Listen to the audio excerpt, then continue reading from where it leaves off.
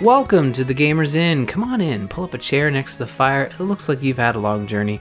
I'm your host, Ryan, and joining me this week is my co-host from Dungeons Diapers, Crofton. How's it going, Crofton? 500 episodes. We did it, Ryan. Congratulations. I can't believe you're having me here for episode 500. I am so excited to be here. I mean, it's such an honor. Episode 500, and you think of me, just the best. It's 510. We already... What? It's 510. 510. So that's okay. That's not as good. Still, I mean, you know, it is nice to be here. I mean, it would have been nice to be here on episode 500. Like I thought that's what the message said, but that's cool. I'm still happy to be here. Just freshly back from vacation. Still got a little bit of vacation brain, Ryan. That's okay. Yeah, no, well, I mean, you know, if you wanted to celebrate 500 with us, we did do a call out to all the listeners who listen who are in our Discord, who might want to like send in a story or something but it's fine. You likely missed that. It was a busy time of the year. It's all good, but Crofton's here this week. Jocelyn's out sick. She'll be back next week. She's been playing Ghostwire Tokyo and Tiny Tina's Wonderland, so she'll have all kinds of impressions to give us next week when she returns. But Crofton, as you said, you're back from vacation mode. We're going to jump around a little bit here, but I did want to ask, like you specifically did, I think you did a call in the Gamers in Discord for vacation games. And did you pick any of those up? Yeah. So let's get right to it, Ryan. Let's kill chaos, right? Yeah. Let's jump in. Vacation games. Thank you, Jimmy the Shovel, and those who offered suggestions in the Discord. I was looking for a vacation game that I could take, primarily that I could play on my Switch, and I played all the big heavy hitter games. One of which just got delayed. We can talk about that later. But I was looking for something a little bit off the main path, like off the beaten path, so to speak. And the game I ended up picking up was Golf Story. Are you familiar with this one? I am familiar with it, but I have not played it yet. Yeah, it's a pixel art sort of indie a little bit, and it came out earlier in the Switch's life cycle, and it's like, I guess on I want to say Game Boy Color, or way back when they had a Mario Golf that had sort of like this weird RPG mode to it. And in the same way that Stardew Valley is kind of a spin-off of the Harvest Moon games, inspired by those games and brought to life for a new generation, this is the same thing with that type of RPG golf. So the golf thing it's that basic golf game that you may have played since the early Nintendo days, where like you hit one button, you know, to swing, and then you got to stop the cursor, and then you hit it again for strength and whatever. It's the same like 3-click golfing mechanic that's existed in video games forever, but it's surrounded by like all sorts of like cute packaging, RPG packaging, where you go from golf course to golf course, which are there's like the prehistoric one and the surfer one, and like they all have like some sort of theme and this cast of characters and all of this, and you go around doing side quests and all that often involve putting or driving, or just doing things in odd ways. There's even, disc golf and mini golf make tongue-in-cheek appearances. All in all, it's like a pretty light-hearted game, and kind of like the definition of a good vacation game. Like you can easily put it down. It's interesting, but not too interesting. If that's like, I mean that in the best way. Like it's not going to engross you to the extent that like a big AAA or a Zelda is. You're gonna be able to put it down. So I really enjoyed it mostly, but there were some things about it that were off-putting. Like it feels indie in some ways, including like sometimes it's like you're looking for a quest giver or a character. You just don't know where they are. Sometimes it's a little obtuse to figure out what you need to do next. I know I was stuck and I almost gave up on it a couple of times. I think I'm still going to play through, as to use the golf terminology. But I also restarted this game that I had on the Switch and that I'd played years ago. And what's so great about the Switch, it actually can take, especially the smaller indies. There's a lot of room on it. Like there's a lot. I had a lot of games. I'm like, man, I can't believe I have all these on there. And one I restarted was Into the Breach, which is a strategic game made by the folks that made FTL, which was another game that I really liked. And I restarted some Into the Breach, and I bounced between Into the Breach and Golf Story. And they were both like really great, like playing games. You can put them down, and both like very, very compelling. And Into the Breach, like, is a game got a lot of play a few years ago. But if your listeners haven't picked it up, I mean, of the two, it's for sure the higher quality and better made game. But I had played it before, so it didn't have that novelty factor. I would say that they were both like par for the course, maybe a birdie. I give a birdie to Into the Breach and par for Golf Story. You know, all of my golf knowledge comes from Mario Golf. I mean, I remember you used to be able to spam a button that would make your character make noise as other people are playing. That's also a part of golf. I remember my cousin was always Waluigi, and it was super annoying because he'd always go, "I'm gonna win" or something like that.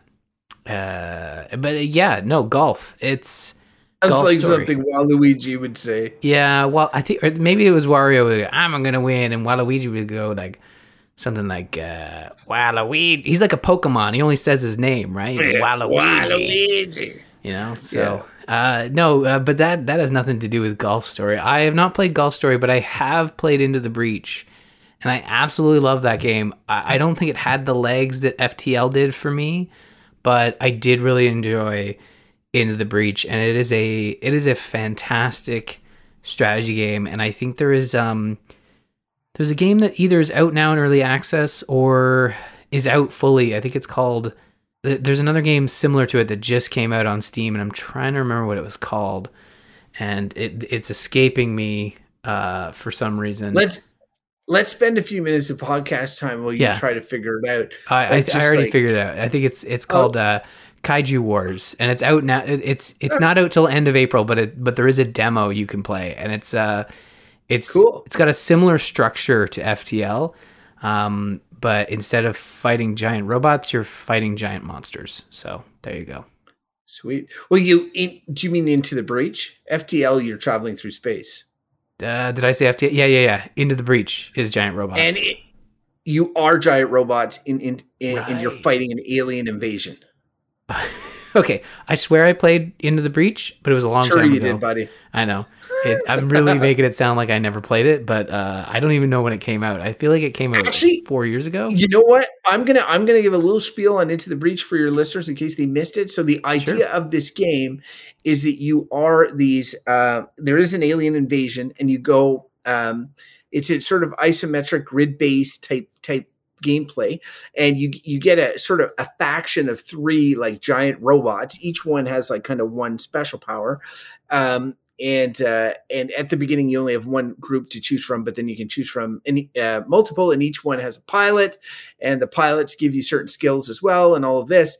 And then you go through, and it's like a rogue-like in the sense that you go through these missions, and you've got to balance a lot of things that will lead to failure, not just losing all your guys, but a certain amount of energy going off the grid and just different things.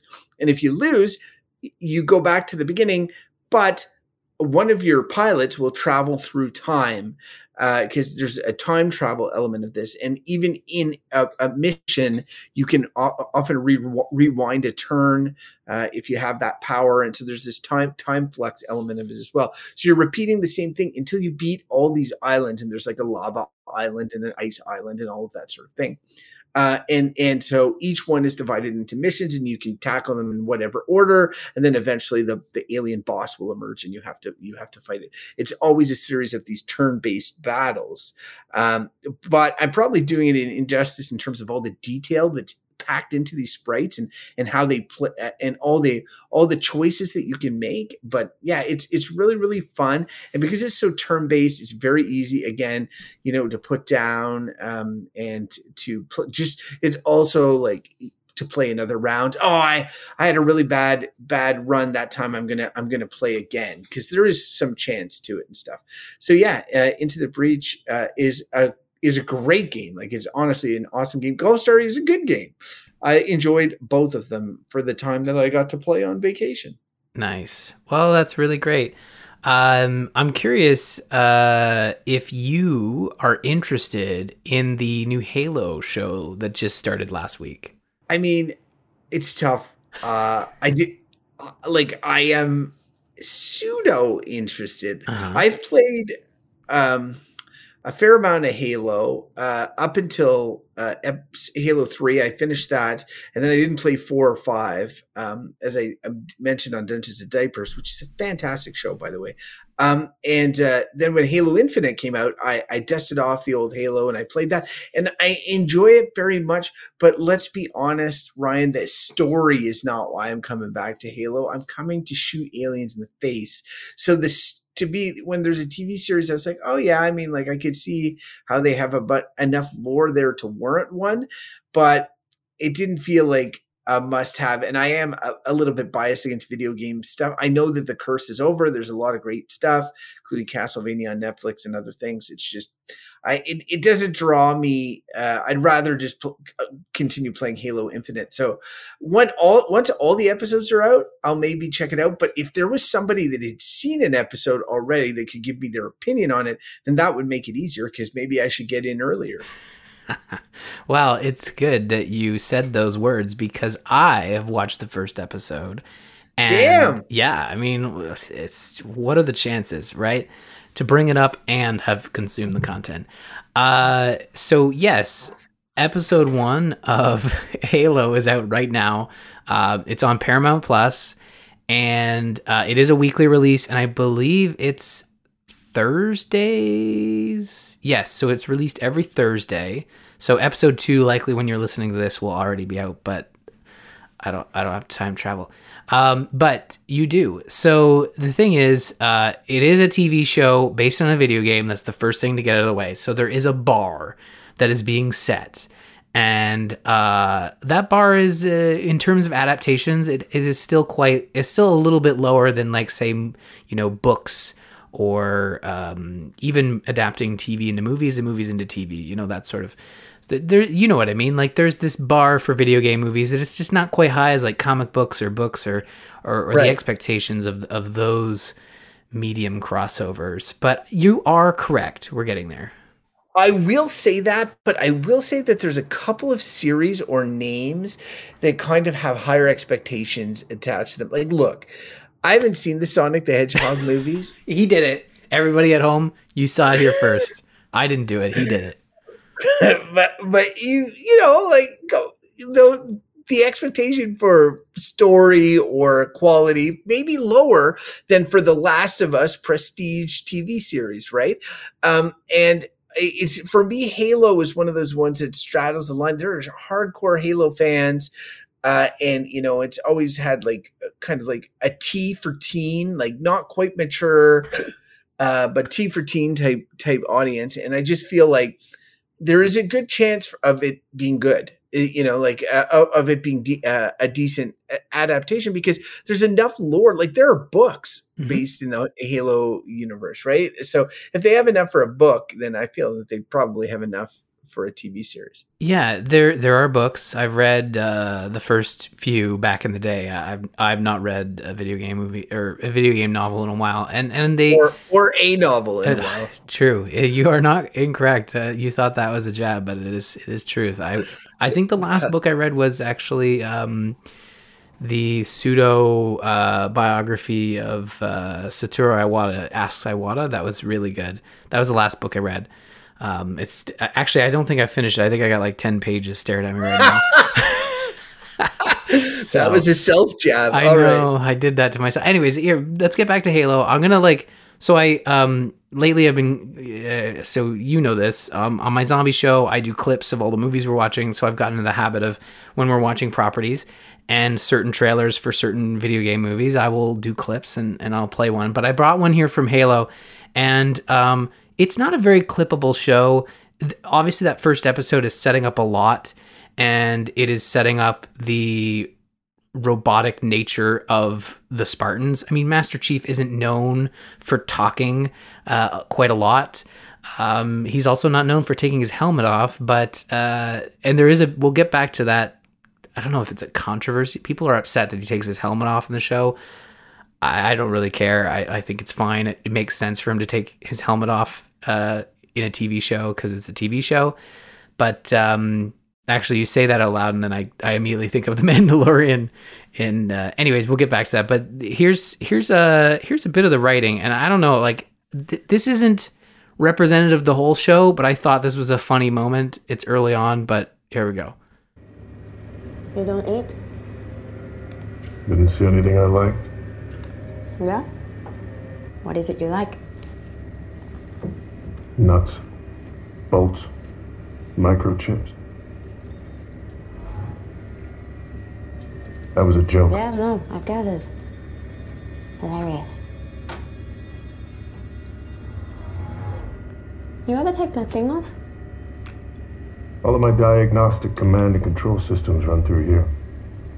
I need it. Master Chief, huh? So that's Master Chief interacting with a rebel soldier that they had captured near the start of the... Not really captured, more saved at the start of the episode. And I mean, this kind of like gives you an idea of what Master Chief sounds like. He's not quite that like heroic one-liner character in the show so far. He is much more robotic, which I think is more in line with the lore pre-games. Master Chief really doesn't get much of a personality until he has Cortana. Like the Spartans are very robotic. They are essentially humans that have been augmented to the point of, are they even human anymore? And that is all, touched on in the books, but is really not addressed in the games. Like in the games, like once you get to that point in Halo 1, like it is basically a more charismatic Doom guy, right? Yeah. It's weird not being Steve Downes. Yes. I mean, I didn't think it would be, but of course I have no visuals on this, like being a podcast. It's just the sound. So I'm hearing him as the Master Chief for the first time, and different actors can be cast in different parts. And I'm not saying that he can't do it or shouldn't do it. It's just odd, it's like Tom Holland is Nathan Drake odd. Like you're just so attached to a certain character voice or idea of it in your head and it's funny because Master Chief is not he's not like Nolan North in Uncharted where he's blasting a million words a second. He's stoic all the way through, even with the one-liners. But it is a bit different. It is funny too that they chose to go back to the beginning and do all that backstory instead of just jumping into him as being a cool ass customer, Yeah. I mean, he is still Master Chief. He's the leader of the Spartans. And he still has that sort of authority that you get from the games. Like everyone looks up to him. But in the show, because it is pre-Fall of Reach, the Covenant is still very much this like unknown force. The Spartans are more feared than honored or looked up to. Like the show very much starts with the politics of the books, in that you have the UNSC basically as united humanity except for these outer colony planets, and they are rebelling. And there's a lot of talk of rebelling against the Marines and fighting against the UNSC, and there's a little bit of that at the beginning, but it, like in the books, like in the games, that quickly goes away as the Covenant come in and basically are looking to wipe out all of humanity. And right off the bat in the show, you see, you said earlier it's based on a T game, but like I think the show leans more into the the M of the franchise in terms of just the gunplay violence. Like the plasma weapons, I don't think the game really never went this far with it, but in the books, like they really did describe like these plasma weapons as these very devastating weapons, and you see that in the show. Like you see the Covenant sweeping in with these plasma weapons and basically decimating an entire rebel outpost. And the elites, that stupid pistol.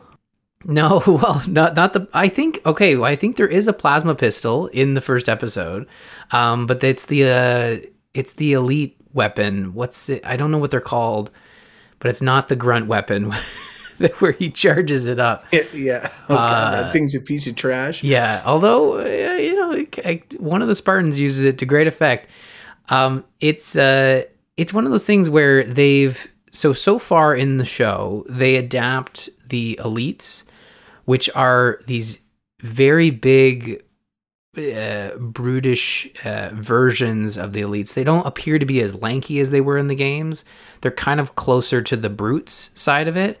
So they are very menacing, very large creatures, and I think they do a decent job of bringing those characters to life, obviously through CG. And you also see the prophets, which are as gross and accurate to what they were in the game. I think in the game, weren't they like these like weird floating, these aliens that sat in these chairs that had like kind of worm-like heads? Do you remember the prophets? I think they were introduced in Halo 2.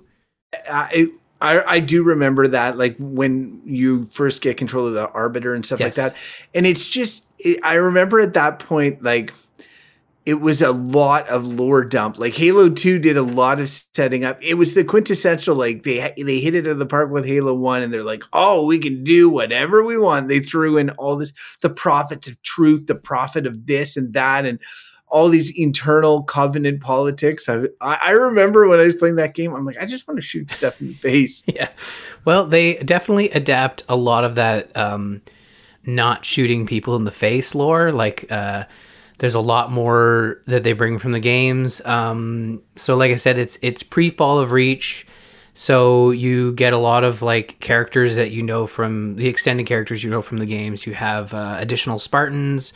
You have Dr. Halsey. You have Jacob Keyes. You have Miranda Keyes. They're all introduced pretty early on. And obviously, as I said, the Master Chief. But I'll say this. There is some weirdness. It's not all, first of all, I did really enjoy the episode. I was, as a deep fan of Halo, I was a little worried, like, okay, if you do straight up the games, I think you have a problem. If you delve too far away from the games, you also have a problem.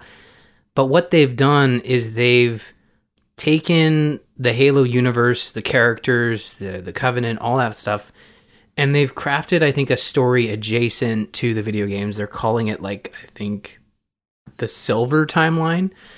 And I think obviously we'll need to see where it goes, but I think it does a pretty good job at, like, setting up this world. We don't know why the Covenant is doing what they're doing, but they are starting to show us that side of the story. We're getting some behind the scenes. We see the prophets.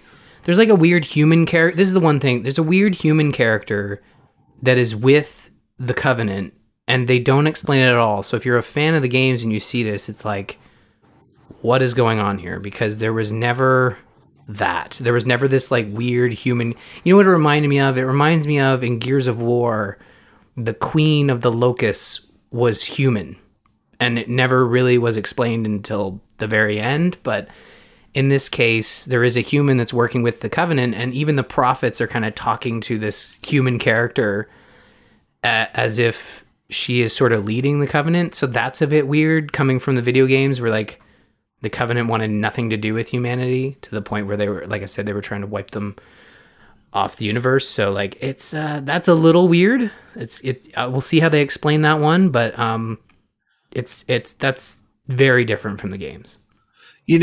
In the Silver Timeline, Ryan Murphy never filled in his pool. Great. We're recording that show later. But that's a good one though. I'll say this about the Spartans and the way they're sort of running around in their armor. It does look a little weird at times. I think that I'm curious to put this out there. If there is a show where you have a bunch of characters in very bulky armor, we're not talking about Mandalorian where they're wearing like strategic shoulder pads. I'm talking about like full bodysuit armor, 9-foot soldiers, because I think the Spartans are supposed to be like immense. It can look a little weird as they are moving around because there's a mixture, I think, of the actors in suits and then full CG. So there's some weirdness there, but like I think that The Mandalorian kind of set this bar for like shows with characters in helmets, and I think Halo doesn't quite get to that point. Like I think Mandalorian just has that great mixture of having your characters interact when they're in a helmet, and it works. And I think like because that show worked, a lot of people were kind of up in Halo's grill of like, oh, they have to take their helmets off so they can talk because that's the only way we can kind of figure out what's going on. But I think that, I mean, Master Chief takes off his helmet in the first episode for good reason. He takes it off because that's how he's being monitored by the UNSC, so he takes it off. But do they show his face? Yeah. Or is it Yeah. It's a behind shot? No, they show his face. And this is the thing, like I think that just because it didn't happen in the video games doesn't mean they can't do it in... Do you think in the books, like strategically, they always like never described... They would perfectly describe his face and people saw his face. It's just in the video games, they never showed his face.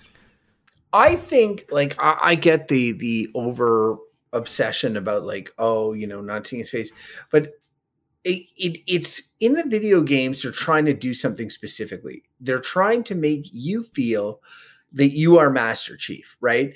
He doesn't talk much. Cortana does the chatter. He gets to do a couple of quippy one-lines. They try to like evolve from the Gordon Freeman Doom guys that don't say anything to more of a spoken protagonist that barely says anything, but it feels a little bit more realistic. Like they're trying to do that thing. They can't have you see his face because then you'll see it's not you. As a game player, that doesn't work. That's why he wears partly why he works the helmet, partly why you're not playing the first Halo is just one of the Marines against the Covenant. They have this Spartan class, of which I think in the original Halo, you're the only one really, except they're all died out. They've all been killed. But whoa, spoilers. Well, that's in the games. Come on. No, I know.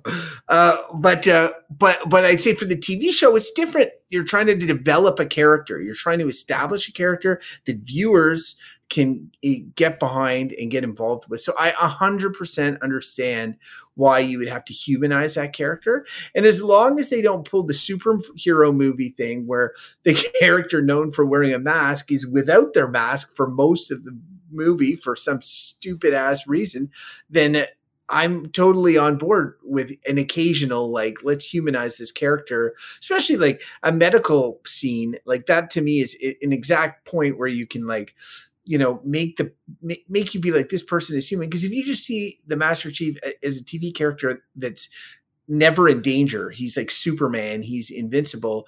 Well, I mean, then that's not going to make him very relatable or engaging to you throughout the show. So I understand why they made that choice, but I also understand where fanboys who are used to playing the games and are like, Master Chief never took off his helmet in the game.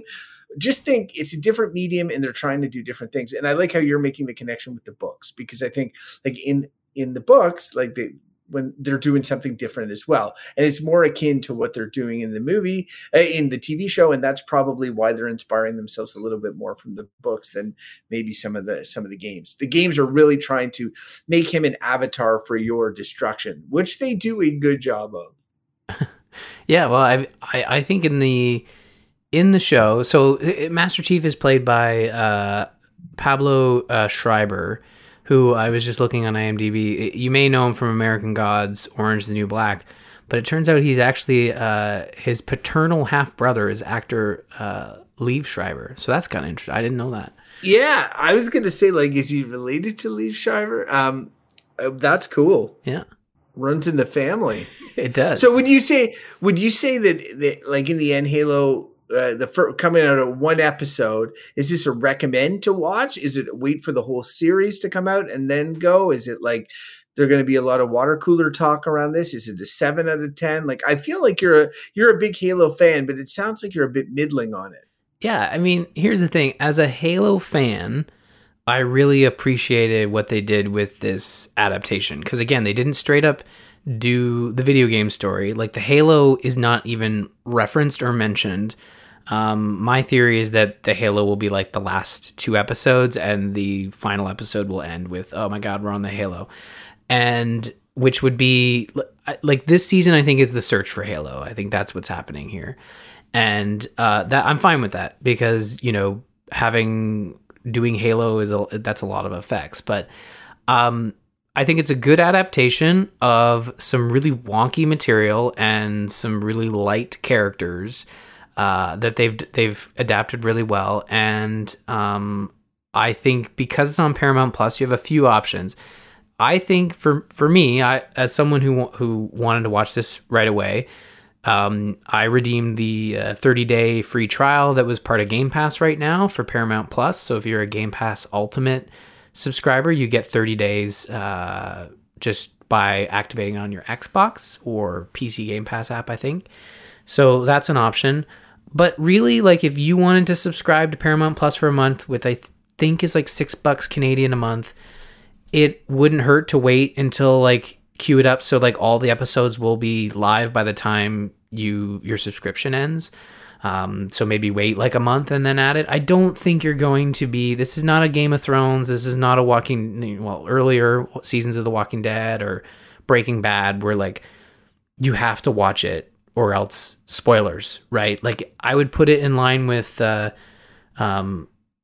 some of the Marvel shows that have happened. Like, you know, Moon Knight came out today. No one's been really, like, that's not being spoiled on Twitter. And I think Halo is in the same vein. Like, I don't think Halo is being spoiled on Twitter because it's just a show you can watch, and it's not like permeating your Twitter timeline to the degree that you have to mute hashtags. Like Mandalorian, even the Book of Boba Fett, I had to mute it on Twitter so I wouldn't be spoiled.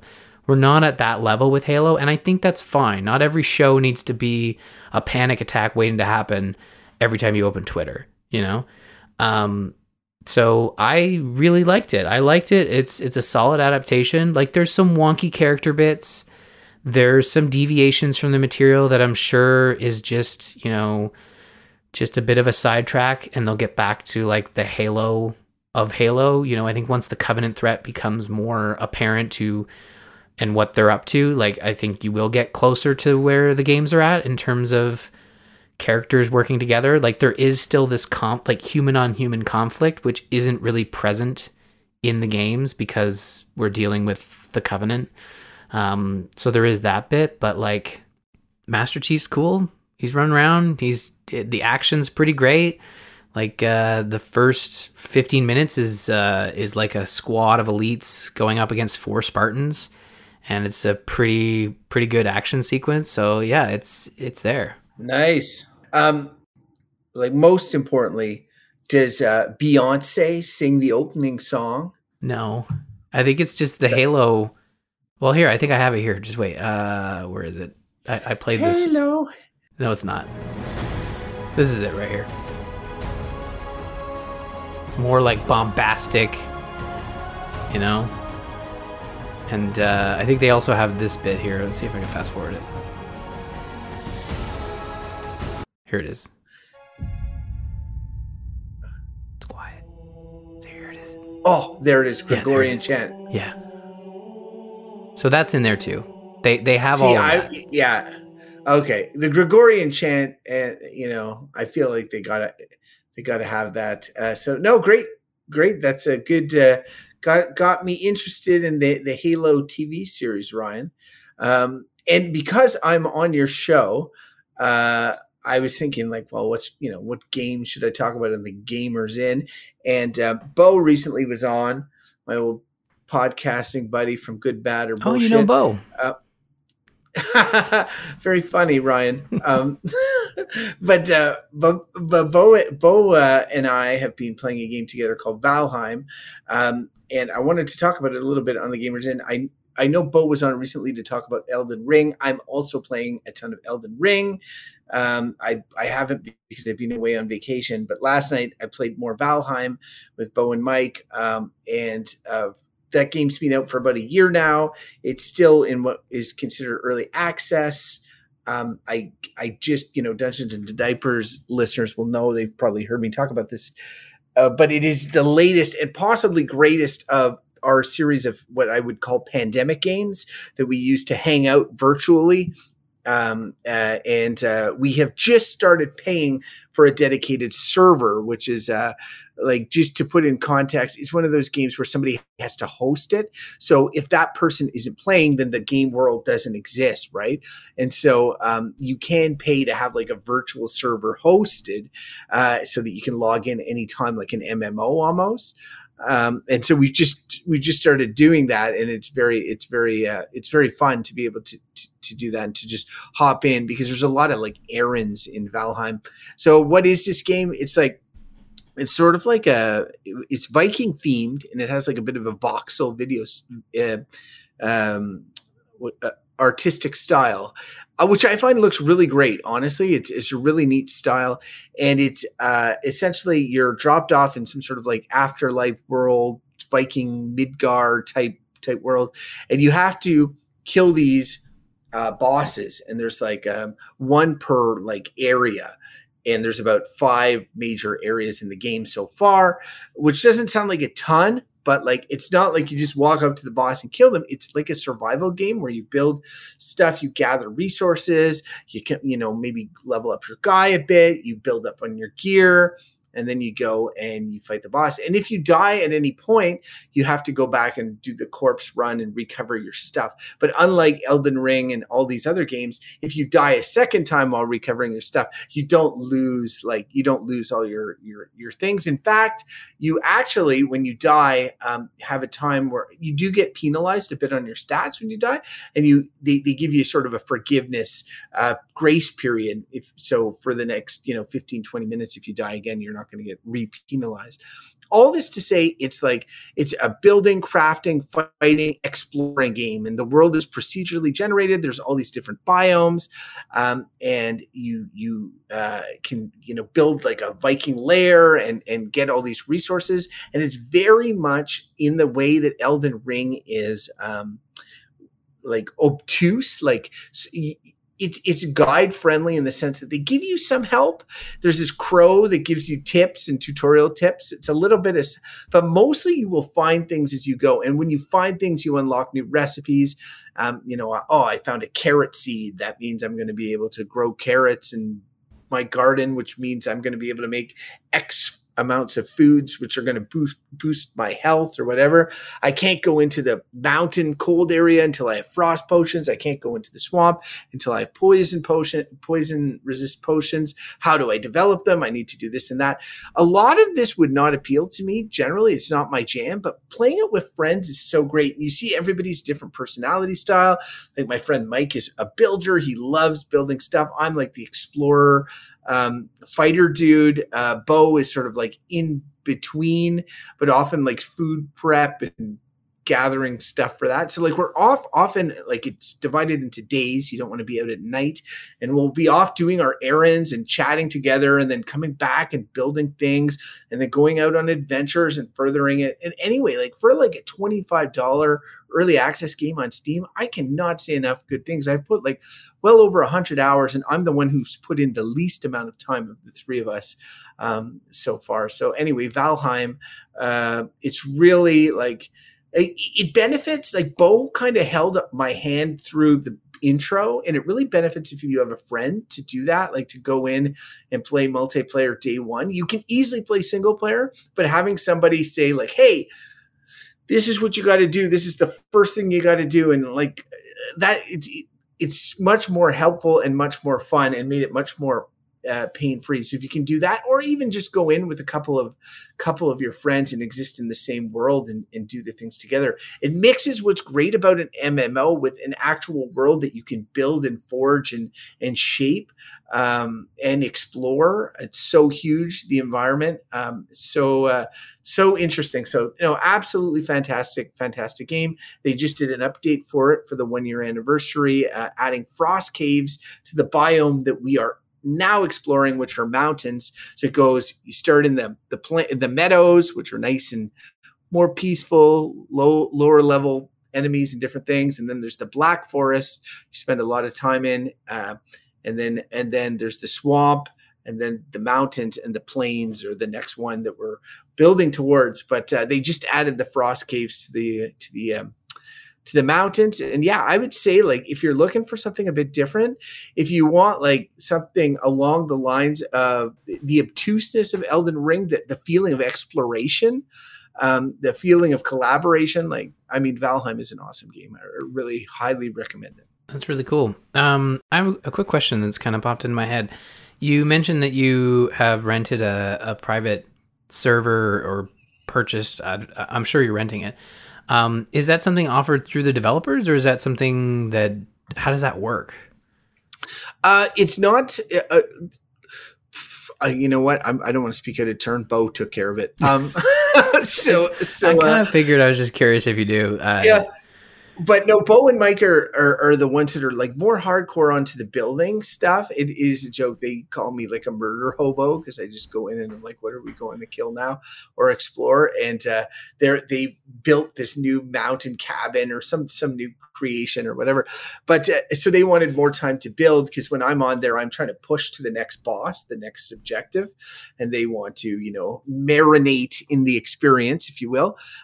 So no, I think that it's enabled by the developer, and it's very easy to do in the main menu to join one. Like you could join a game that's in progress, or then there's like join with IP or whatever, and you click on that, and you just have to put it in once. It'll always remember it. And I do think that it is through the developer. I'm not 100% confident on that, but Bo stressed many times that it was more simple to do than he thought that it would be. And I mean, I guess there's nothing, if you had two computers, to stop you from just running a dedicated server in your own house on one of the computers. But I mean, that's a pain. And so, and honestly, like, we only started doing that recently because they were really jonesing. But I would say that we got through a big chunk of the game where we would just play like on Saturday nights, maybe one weekday night a week. We would get going, and we've been doing this for a while. And yeah, it's just a great game. Pictures, the screenshots, I find almost don't do it justice, because even though it uses this voxel style, like the lighting and the music and everything, it just creates a package of that you want to exist in this world and you want to explore this world. Yeah, it's just really great. Cannot say enough good things.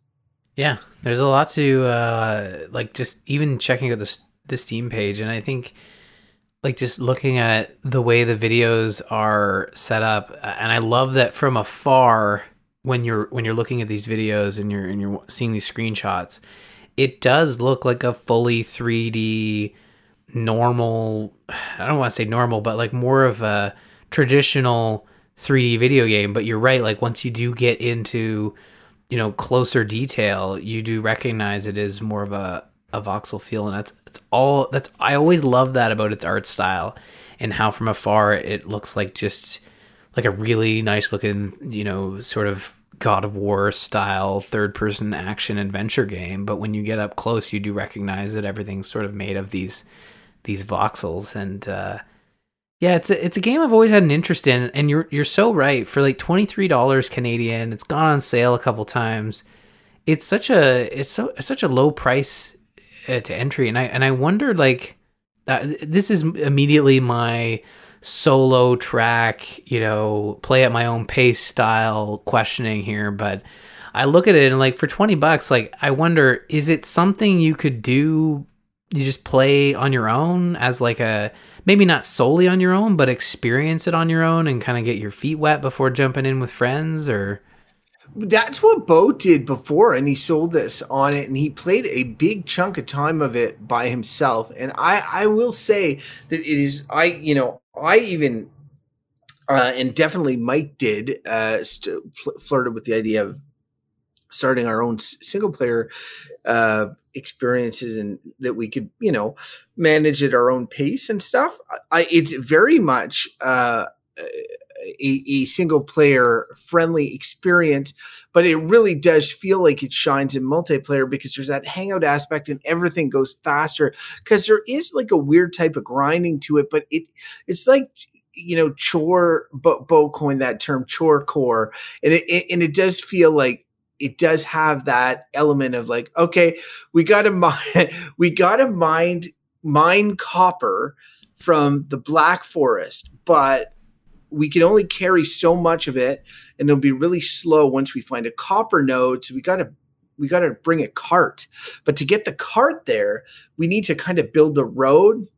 And so like, it just becomes like, okay, what did you do today? I'm building the road towards the Black Forest. What are you doing? I'm going to go harvest blueberries, like everybody has their own kind of like job and thing. And if you're one player doing all those things, like think about it like one of those RPG or those strategies games where you're managing resources and you assign a person a task or another person a task, or it's just like everything is faster if you have more people. And I'm not sure I would have the patience to do it all myself, but Bo clearly did.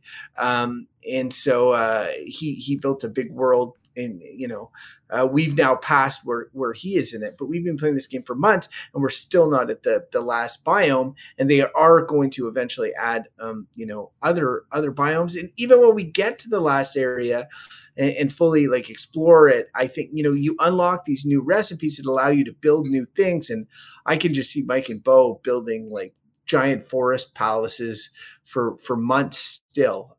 So definitely, depending on what your persuasion is, you're going to have more interest in like your gamer stripe. Like Ryan, I think knowing you and also the fact that you got to keep up with the Joneses for Gamers In, I don't know, like really, if I could, like, if you were in there with a couple of friends and starting out and building something, maybe, but we've turned it into like our weekly hangout commitment thing. And, I'm not sure you'd be in a position to be like every Saturday night I'm devoting to playing Valheim, but if you are in that position, then it's a really great time. Yeah, you're absolutely right. It's definitely one of those experiences that I would check out, jump in. I mean, it feels very close to Minecraft when some friends of mine were like, oh, you got to jump into Minecraft. And I appreciate that people love Minecraft. And we have a story, not about Minecraft, but about Fortnite. Same deal. Like, I appreciate that game exists. I enjoyed my minimal time with it. I don't have I wouldn't even call it attention span. You're absolutely right. It's not even keeping up with the Joneses. It's just, I like to play all kinds of different games. And the idea of spending my very limited time enjoying one game as opposed to multiple games it's always been tough for me, and I've been getting better at it, but it's that getting better at it has been more like focusing on one or two experiences as opposed to being like, I'm going to spend half my time constantly playing one game and the other half checking out all the other stuff. So I've, like World of Warcraft was a game I jump back into on occasion. I haven't touched it in years, and that is completely fine by me. And, there's been other sort of World of War. I don't know. I've heard of this one. Is it an indie? Well, maybe like 10 years ago, but no, not anymore. It is a well-known MMO. But yeah, no, it's just, I think Valheim is one of those games that I appreciate from afar. And it is honestly one of those titles where I'm happy to jump in and watch, you guys play it on Twitch. 'Cause I know you've streamed it before. So we'll see how that goes. But that is going to do it for the video games. I want to thank all of our patrons. Thank you so much for being patrons of The Gamers Inn. Patreon.com/TheGamersIn. Just like Wicked Kitten did. Thank you so much, Wicked Kitten, for becoming our March patron. And as you all know, March is slowly... Monica! Yeah, Monica. It's me, Crofton. Yeah. I'm on the show. It's true. Yeah. If she was she's listening, so she would have heard you at the top of the show. But yes, Crofton is here, Wicked Kitten. But yeah, for April, we've also got Will G. So thank you, Will G, for being a patron. And as Jocelyn said last week, lots of new patrons over the last couple of weeks. So we really appreciate everyone's support. And as a little, teaser for patrons, there will be an email going out for a fun event we're planning for April. So stay tuned. Patrons are getting a heads up, and we'll have more details next week. So look forward to that. Crofton, let's talk about some news, which includes the all-new PlayStation Plus, which is launching in June. And I know, Crofton, that you had a blast signing up for PlayStation Plus late last year for our Avengers event. Does this excite you? Does it excite you that PlayStation Plus is offering 3 tiers now? So, yeah, I have not been a PlayStation Plus subscriber, and that has mainly been because I don't play multiplayer PlayStation games. I'm the quintessential, I guess, single player PlayStation gamer. I buy the tentpole God of War's, Last of Us. I play them. I don't see any need for the games that they dole out on PlayStation Plus. My problem is lack of time, not necessarily lack of money. So I've never really been a regular PlayStation Plus subscriber. I understand if you were into Call of Duty on PlayStation, of course you need it to be able to play those games. I bought an Xbox Series X last year, and I now I have the PS4 still, the Xbox Series X. In terms of Game Pass, I have Xbox Live in the Ultimate package or whatever for the next foreseeable future, thanks to Ryan finding me a real sweet deal when I signed up. And so I think that's, I obviously get great mileage out of Game Pass, but not even to the extent that I could. There's so much on there. So when I see all new PlayStation Plus, everybody's talking about, like, is this a competitor to Game Pass?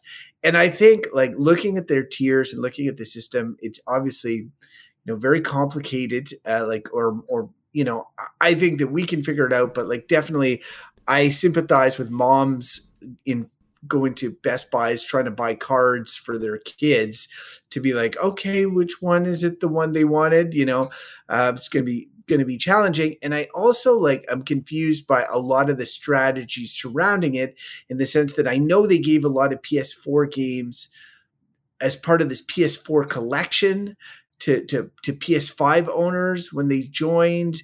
And I know that there's a series of premier PS4 games, but there's only so many of those. But at the same time, this feels like the most that they possibly could have done. Like, that top tier, aside from the elephant in the room being day one new PlayStation Studios games, which was a line that they weren't willing to cross to preserve the prestige of them. I think they gave as good as that they could. That said, I would have made it maybe a bit cheaper based on not going with the day one releases, but such is the life of a giant capitalist company. What is your thoughts there, Ryan? Are you excited about this? Well, here's basically the tiers. Before I do obviously have opinions, but the tiers are interesting. I agree with you in that I was kind of comparing the price. Ryan? What? This episode should be called Tears for Fears. Ooh. And it should be like the tiers. Anyway, keep going. You should write that in the notes while I go through the okay. Lovely bullet points here. I will too. Okay, you do that. The notes, everybody. So you got PlayStation Plus Essential, which is exactly what they have right now for PlayStation Plus, which is 2 monthly downloadable games, exclusive discounts, cloud storage, and online multiplayer access. The price is not changing from what's currently offered now, and we're going to do US prices. I know it's going to confuse myself and Crofton, but a majority of the listeners are from the US. You've got $10 a month. To be fair, I was confused already. Go ahead. Hey, these tiers are, again, like, as I go through these, it's always, Game Pass has become the sort of subscription for video games. And I know I get kind of poke fun at for bringing up Game Pass a lot. I do enjoy Game Pass. It basically fuels the gamers in on my side these days, but it is that for good reason. And I know there have been criticisms of Game Pass and as well, in terms of just the sheer value of Game Pass and how that may be impacting how people look at video games, in terms of like, well, if it's not on Game Pass, I'm not going to play it. But I think there are both pros and cons to the whole thing, as there is with any video game monetization structure. But when it comes to PlayStation Plus, you've got $10 a month, $25 quarterly, or $60 yearly. That's the PlayStation Plus that we have right now.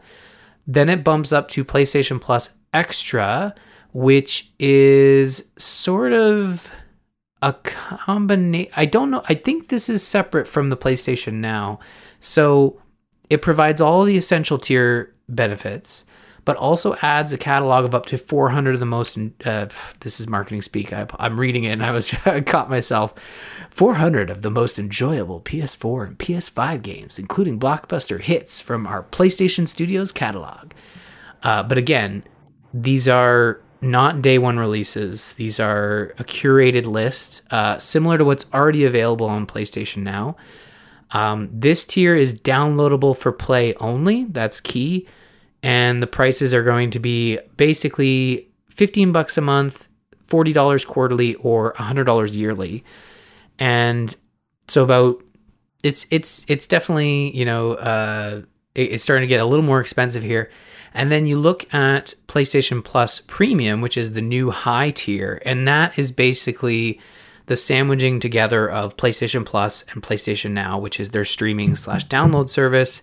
But I think the additional ad is also classic games, PS3 games available via cloud streaming, and download options for original PlayStation, PS2, and PSP games, also including the ability to stream your PS4 and PS5 games, no, they can stream the games. This is very confusing. Did you get all that, Kevin's mom? Yeah, see, and that is too true. I think what's going to be clear here, and I think it's clear in the marketing, is because they launched with PlayStation Plus, the fact that they have to add additional words onto the end of it makes it super confusing for, I think, everyone, really. Like, this is it's a struggle for sure. And at least they used a new name for the whole thing. Oh wait, it's the exact same name as the thing that existed previously, and some of it will be the same, but some of it will be different. Like, no, look, the other thing, Ryan, I will say, and I know you have thoughts on this. You were just going through the Sony breakdown of it all, but I will say that, like, it is just reaffirmation that we live in a streaming world, right? And that all these big companies need some sort of streaming service that get us subscribed onto and such. What I feel, I guess, kind of good about this one is that I don't, as mentioned previously, I do not have a PS Plus subscription, and I hear this and I'm like, I still don't need one. Like I if you have, as many of us do, two consoles, if you have Game Pass, you likely don't need, because you're probably going to be buying those AAAs at launch. Like when God of War Ragnarok or whatever comes out, or Horizon Forbidden West, you're going to be buying those games. You're not waiting for them to hit the Sony streaming service.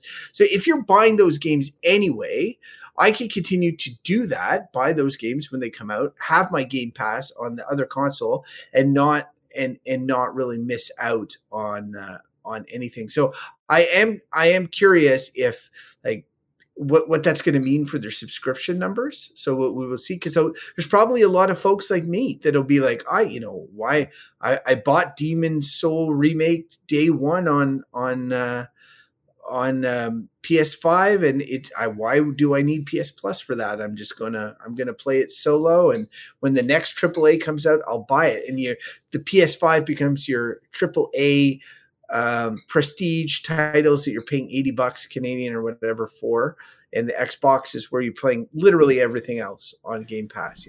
Yeah, and there are a lot of indie games coming day and date on Game Pass. And here's the thing.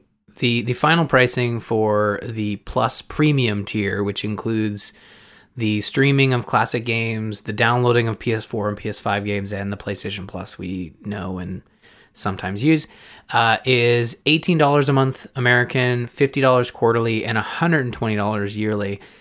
And I think I haven't done the math on all of it, but if you look at strict just monthly charges, you've got Ultimate, Game Pass Ultimate being $15 a month American. That includes Gold, EA Play, streaming, PC Game Pass, Xbox Game Pass, and elephant in the room, new Xbox games day and date with launch. I mean, you're going to read a lot of interviews out there where, Sony is talking about how day and date just does not work for their business model, and that is 100% fine. I'm fine with that. I think it's just I agree with you. I would have thought this PlayStation Plus offering would be a little less expensive. Without that, though, Ryan, they're never going to. Without the day ones, they're never going to grow subscribers. Like Xbox, when they decided to make Halo and Forza day ones, they were taking a mega risk. They're saying like, we are full in on this, where Sony is definitely not saying that. They're like lukewarm. They're not jumping into the streaming world. They're like sticking their toe in it and being like, "Ooh, is it?" And that's what they did with PlayStation Network or sorry, PS Now, and some of their other things. And I feel like this is just the next evolution of them not sticking their full foot in the water. And that's fine. You can do that. There will be people who subscribe, but they're not going to get the big subscriber numbers that they need to make this a continual success, because people will still be like, mostly buying their $80 games. I say that with the one caveat, which is that PlayStation was the winner last gen. It is the one that, while Xbox has really swung that pendulum so far this gen, the PS5s are still the hot commodity. They're selling a ton. So like, you have a lot of people with PS5s, then, you're probably just by default going to get a lot of subscribers. But that said, I do think that they would behoove themselves to commit fully to a business model. Either go the $80, you buy games from us route, or go old school. There's people that will appreciate that, or go new school, but like trying to divide up your space. I just feel it's not a long-term success strategy. Yeah. This is feeling to me, Ryan, already like the PS3 generation for Sony. Which is where they started coming off the PS2 really hot. People wanted PS3s, and then the wheels started falling off. And I think that, there's a much bigger video game market now, but seeing Xbox where it is and seeing Sony where it is and seeing these big business decisions. And I understand that they have tighter pockets, right? They're not like Microsoft just bought the world. Like they can afford to do it. Sony's charging these things because they got it to a certain extent to make margins. I get that. And to be obviously a capitalist super company. But yeah, I just think that if they committed, if they're like, we're going full on streaming now, you now have Sony Ultimate, and Sony Ultimate means that you get, new Ragnarok, God of War Ragnarok day one, blah, blah, blah. Well, wow. Watch your subscribers shoot out, right? Yeah. So, well, a couple things, first of all, for all those who did the math at the start of the segment, as opposed to me who just did the math, the way that the pricing does work out, if you subscribe yearly, is much less expensive than Game Pass monthly. Game Pass being $15 a month, as opposed to, which works out to be about $180 a year. the top tier PlayStation Plus at the yearly rate is $60 cheaper. So it depending on how you subscribe to things and how you like to do that, it does end up being less expensive. That can't be right. You're saying it's $60 cheaper a year? Yes. If you subscribe at the yearly rate, which is $120 a year for PlayStation Plus Premium. Okay, so I see what you're saying. They have a discount system which Microsoft technically doesn't have unless you're buying gold, although there is the ultimate upgrade. I wouldn't even call it hack, but it's the way they upgrade your subscription based on the value of gold. They do a 1-to-1 upgrade as opposed to a value upgrade. So I think there is still that way to get it like much, much less expensive, but eventually they will tighten that segment up. And the other thing too is like, I love Game Pass. I really do, but it should be noted. You've never mentioned that on this show before. It's like a weekly segment. But it should be noted that when you look at, Xbox is doing day one releases, amazing stuff. But when you compare the type of releases from Xbox to PlayStation, there is a discrepancy. I think there is a huge difference between what came out in February with Horizon Forbidden West and what came out from Xbox in February, which is not a game. Like there hasn't been a game for Xbox since Halo. I think that has to be acknowledged, that the last big day one release for Game Pass was Halo Infinite at the start of December. And what's on the horizon for Xbox? I think it's the next big day one release is, I guess, Starfield, or am I missing one? I mean, Redfall, maybe? When does that come out?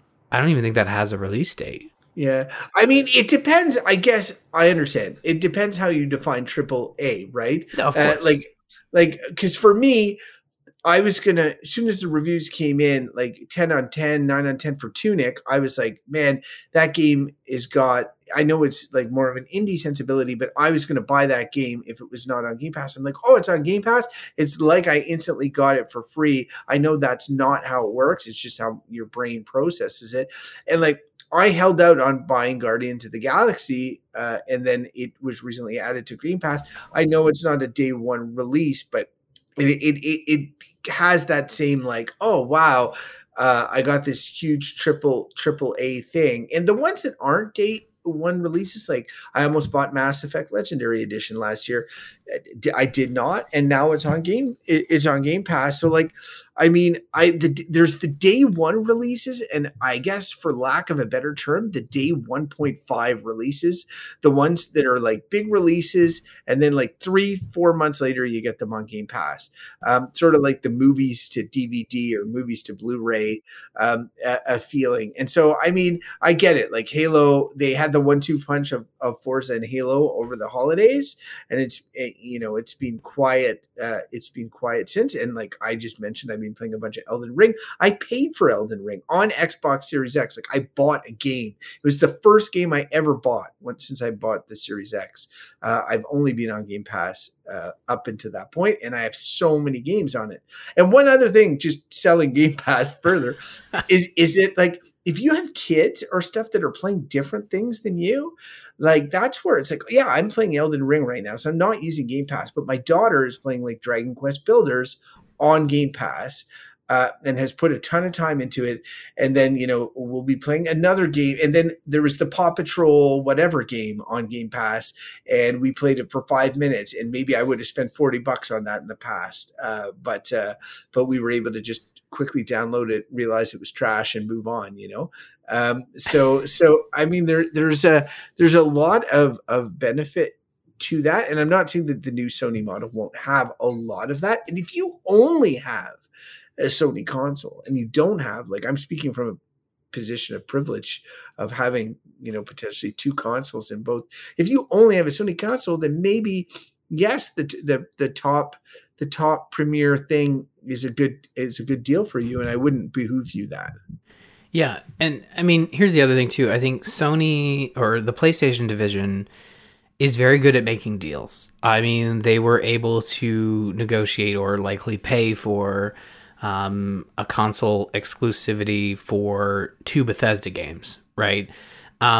There, I have faith that Sony can make great deals when it comes to games, and like there are now 2 tiers of this subscription that can tap into the, as you said, the 1.5 or the post-launch window release of games like Returnal. Returnal is a great example, which is a game that came out last spring and is going to be included in this subscription for the Plus Extra and Plus Premium tiers, right? And that is a PS5 exclusive experience. So I think that that's where PlayStation can be competitive with Game Pass, is with those post-launch window additions to the subscription.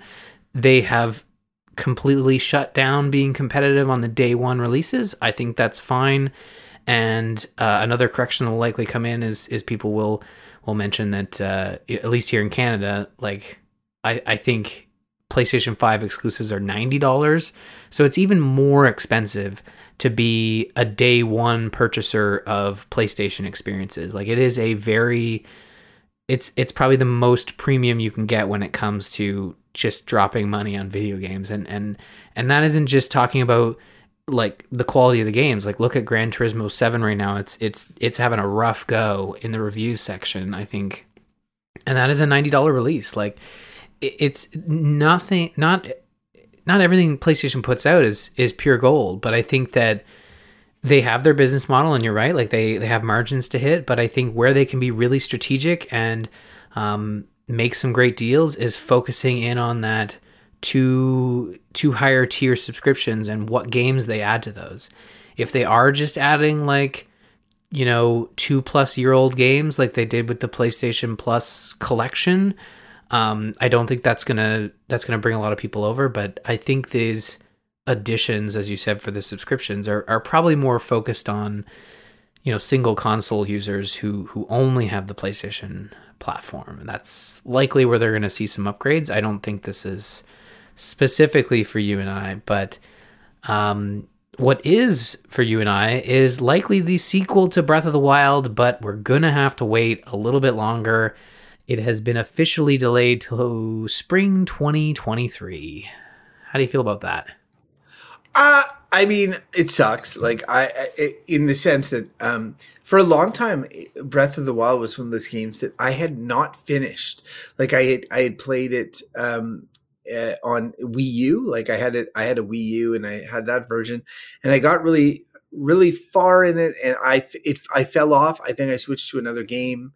And then I went back and I played with my daughter, which I recounted on Dungeons and Diapers. Again, a fantastic show. And it was just like such an awesome game to play with her. The spirit of adventure, everything about it, so great. And we played all of the DLC as well, all of which fantastic. Like just played it to the bone. And it was funny at the time. I was like, oh man, I got to finish Breath of the Wild before Breath of the Wild 2 comes out. And now that seems humorous in retrospect, seeing it get delayed. But at the same time, I can't say I'm overly surprised. It stays in line with other Nintendo delays. It makes me really curious, like the Switch launch with Breath of the Wild. It's getting a bit long in the tooth as a console. I love the Switch. This trip I just came back from reinforced it, like the portability that I never used before really just reinforces it as like one of the best consoles I've ever had.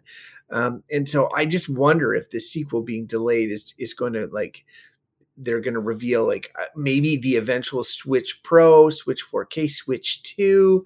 I don't know, or maybe it'll just be a game for the Switch. I'd be happy with that as well. I'd say that would be really disappointed, but Elden Ring snuck up on me this year. I wasn't really chomping at the bit for it like some folks. And as I've been playing it, it does share some major sensibilities to Breath of the Wild. It's the first game that really feels like a spiritual successor or spiritually inspired by that game. And so, to play Elden Ring and to like squeeze all the juice out of that lemon, and in the same year play Breath of the Wild 2, I think having that space will allow it to breathe better, and for me to feel like another one of those explore everything adventures again. So I'm not too broken up with it being put off, and it makes perfect sense.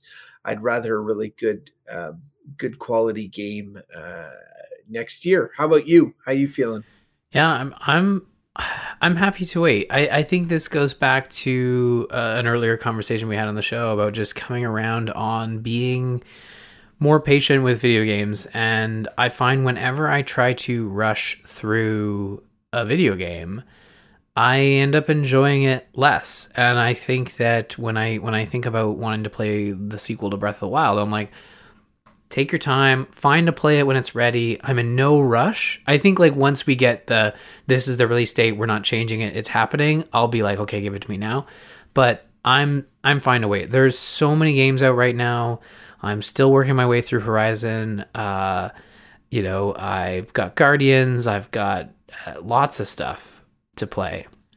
And there's no shortage of games that are going to be coming out throughout the rest of the year. So I almost feel like this is a relief for other games, because I think whenever Breath of the Wild was going to come out, it was going to eat up a good chunk of the release window. And I think my favorite tweet I saw was something like, after the delay, it was something like Breath of the Wild 2 announces Elden Ring as Game of the Year for 2022 or something like that.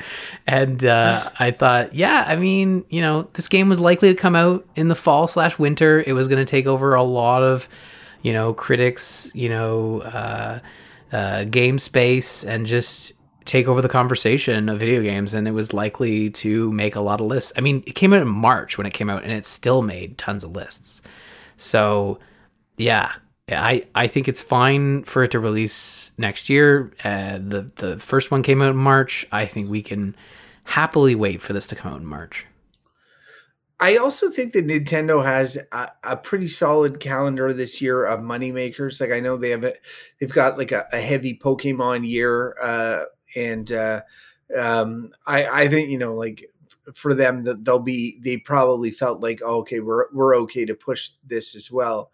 I'm actually not sure. Like, I know Zelda is a moneymaker for them, but I don't think it's as much money as I sometimes think that it is in my mind. Like, I think it's more like a prestige title for them. It's not making Mario Kart money or Animal Crossing money, I don't think. But anyway, very, very interesting that it was delayed. And Ryan, we didn't talk about the biggest Switch news of the week. They're adding folders. Yes, they did. They added folders. Here's the thing. They didn't actually change the UI very much. They just changed the all software menu. It adds folders at the top. So I thought the folders would, like, you could pin them to the home screen. You have to still go to the all software menu. So it's by no means a perfect implementation of folders. But yeah, there are folders now. So I will say that when the Switch launched and people were, all the sites were reviewing the Switch, they were like, look, this system is great and stuff, but it's got a really minimalistic UI that needs updating, and the store is a disaster. You can't find anything, but we're sure they're going to fix that. And they are 0 for 2 because they have done neither of those things. It's pretty much like barely being tweaked or touched. Both the store, where you can literally only find the things that are kind of like on sale, or like you have to know what you're searching for, the top 10 most sold things. It's really like a clunky. I love the Switch, but like, man, Nintendo could do better with that. Yeah.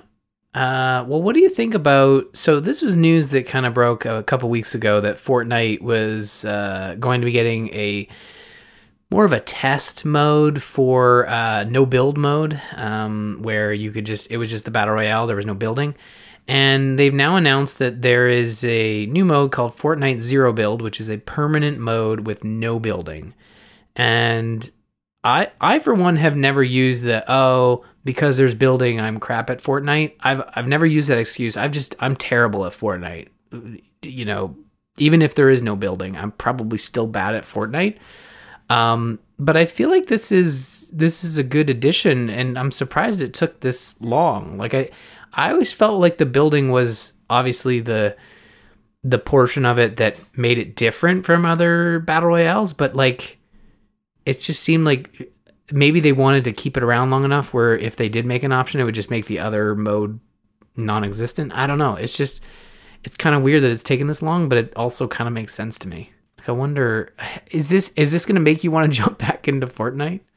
Well, here's the thing, Ryan, and like I feel bad on this one. Like maybe Jocelyn would be able to add more than I do. I've never played Fortnite, and it's not because I have anything against Fortnite per se. It just never resonated with me. I had played PUBG at launch when it was a sensation, and I was kind of through my battle royale phase, and then Fortnite had pretty much stolen the idea, was becoming a sensation with their battle royale mode. I watched a couple of Twitch videos of people like building towers like extremely fast, and it looked really very stressful and just different things. Then there's all these downloads of Marvel superheroes. It was hard for me to follow. I know that there's this big story and they'd have these big events, and it's a whole world in of itself.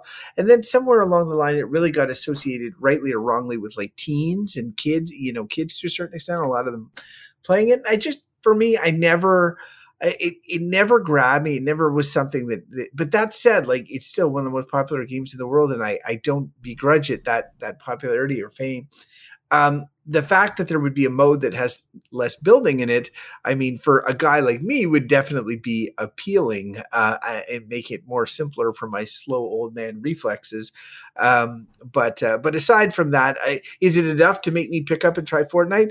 Not in a world where there's so many games that exist that, I think it won't bring me in, but maybe it might, like somebody who tried the game and felt like, man, I hate these jacked up builder bunnies or whatever they're called.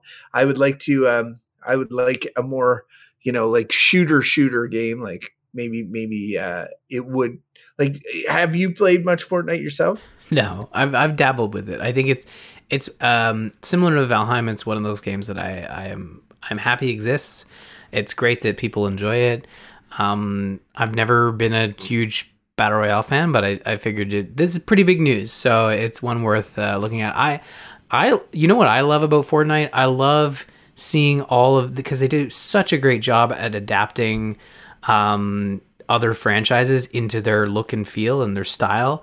They do such a great job at doing that. So oftentimes Fortnite will pop into this show as well as Zombies Ate My Podcast, where they're adapting just really different franchises, but in this case it is a brand new mode. And like I said, I'm terrible at shooting games, so I think removing building is likely not to make me any better at the game, but it's out there for folks that are interested. Look forward to jumping back into Fortnite. You can also play as Doctor Strange now, so in theaters soon, but there you go.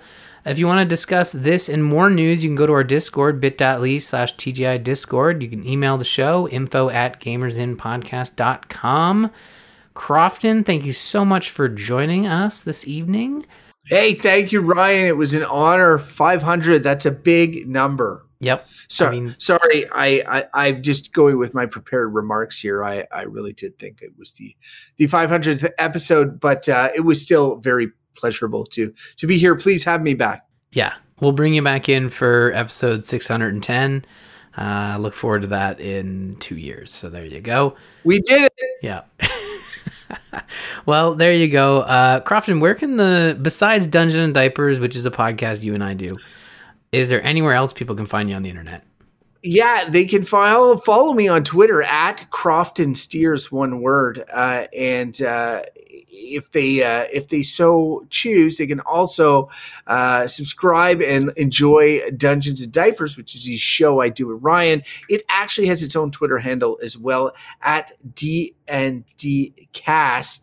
On Twitter, and you can find out when all the new episodes drop. And I do, before leaving, have to give a huge shout out to your TGI Discord. I popped in there a few times, and just tons of people engaging and chatting about all the latest and greatest in games. Really cool to see. Yeah, thanks so much. Yeah, it's a lot of fun. It's a great place to hang out and chat, so definitely check that out. You can visit us on the web, gamersinpodcast.com. You can follow us on Twitter. You can find Jocelyn at JossPlays, myself at R Murphy, Crofton at Crofton Steers, and don't forget to follow the show at The Gamers Inn. That's going to do it for this week. Thanks so much for tuning in. We'll see you next week.